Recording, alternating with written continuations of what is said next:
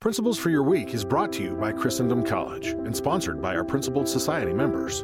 Watch this episode and learn more about our free classes at getprinciples.com. Greetings from Christendom College here in the beautiful Shenandoah Valley of Virginia.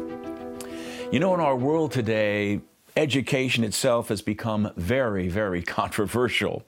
Various ideologies have become accepted and inculcated in our schools, causing them now to become hotbeds of controversy and confusion. The word education actually comes from the Latin word educere, which means to lead out, to bring people out of ignorance, to bring them out of darkness into the light of truth. And our Catholic colleges and universities have an incredibly vital role to play in helping to bring back sanity and order in our world, in our culture today, particularly in civil society.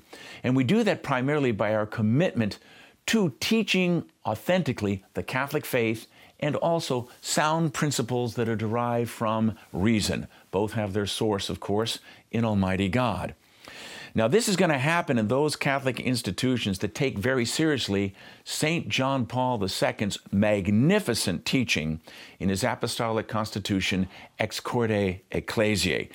2021 marked the 30th anniversary of the implementation of that great document.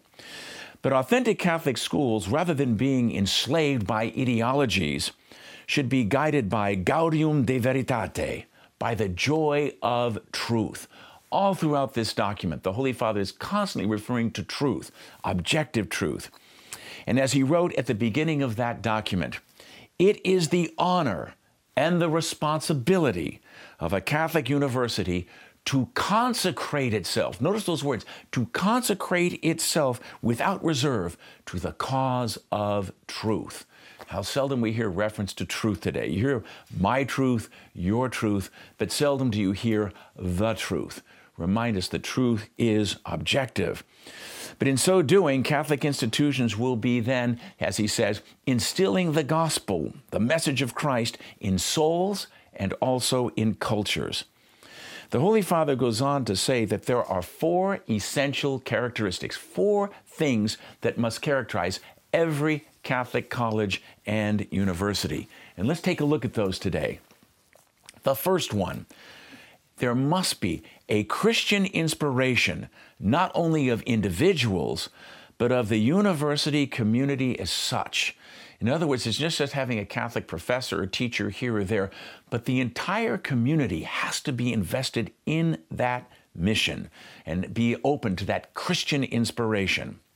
Second, there has to be, quote, a continuing reflection in the light of the Catholic faith upon the growing treasury of human knowledge to which it seeks to contribute by its own research.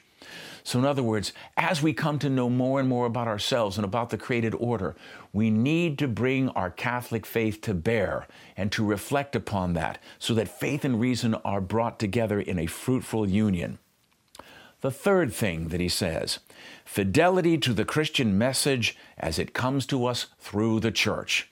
In other words, acknowledging the important role played by the magisterium of the Catholic Church, the teaching of the councils, the teaching of Scripture, the teaching of tradition, and of course the teaching of the Holy Father as well.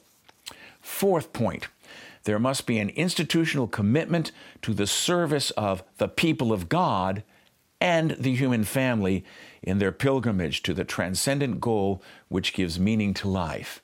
In other words, as we journey to God, there should be a special service to the people of God, that is, to the members of the church. But in addition to those who are in the church, also to the human family, those who don't share our faith, because they're on a pilgrimage. We need to show them the way to reach God. And that means coming to know Jesus Christ. If Catholic universities and colleges lived those four essential points in an authentic and in a vibrant way, can you imagine what an incredible service would be rendered to the common good and how our society and our culture would be deeply and profoundly affected if we were really doing that?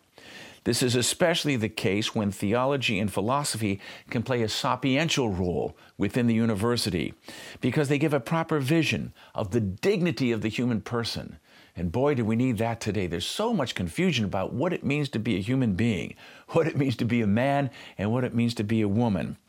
And that joyful union and that guidance in terms of understanding the created order, the dignity of the person, is found only when philosophy and theology are allowed to play that vital role in the university curriculum. It gives us a viewpoint that is free of those destructive ideologies that try to divide us and tear people apart. All right? It is enlightened by the gospel, and therefore, as the Pope says, by faith in Jesus Christ, who is the Logos. He is the center of creation, and he is also the center of human history. May we continue to pray and to act and to strive for a general renewal of Catholic education in line with the great teaching of St. John Paul the Great, as found in that great apostolic constitution, Ex Corde Ecclesiae. Thank you for being with us today, and may God bless you.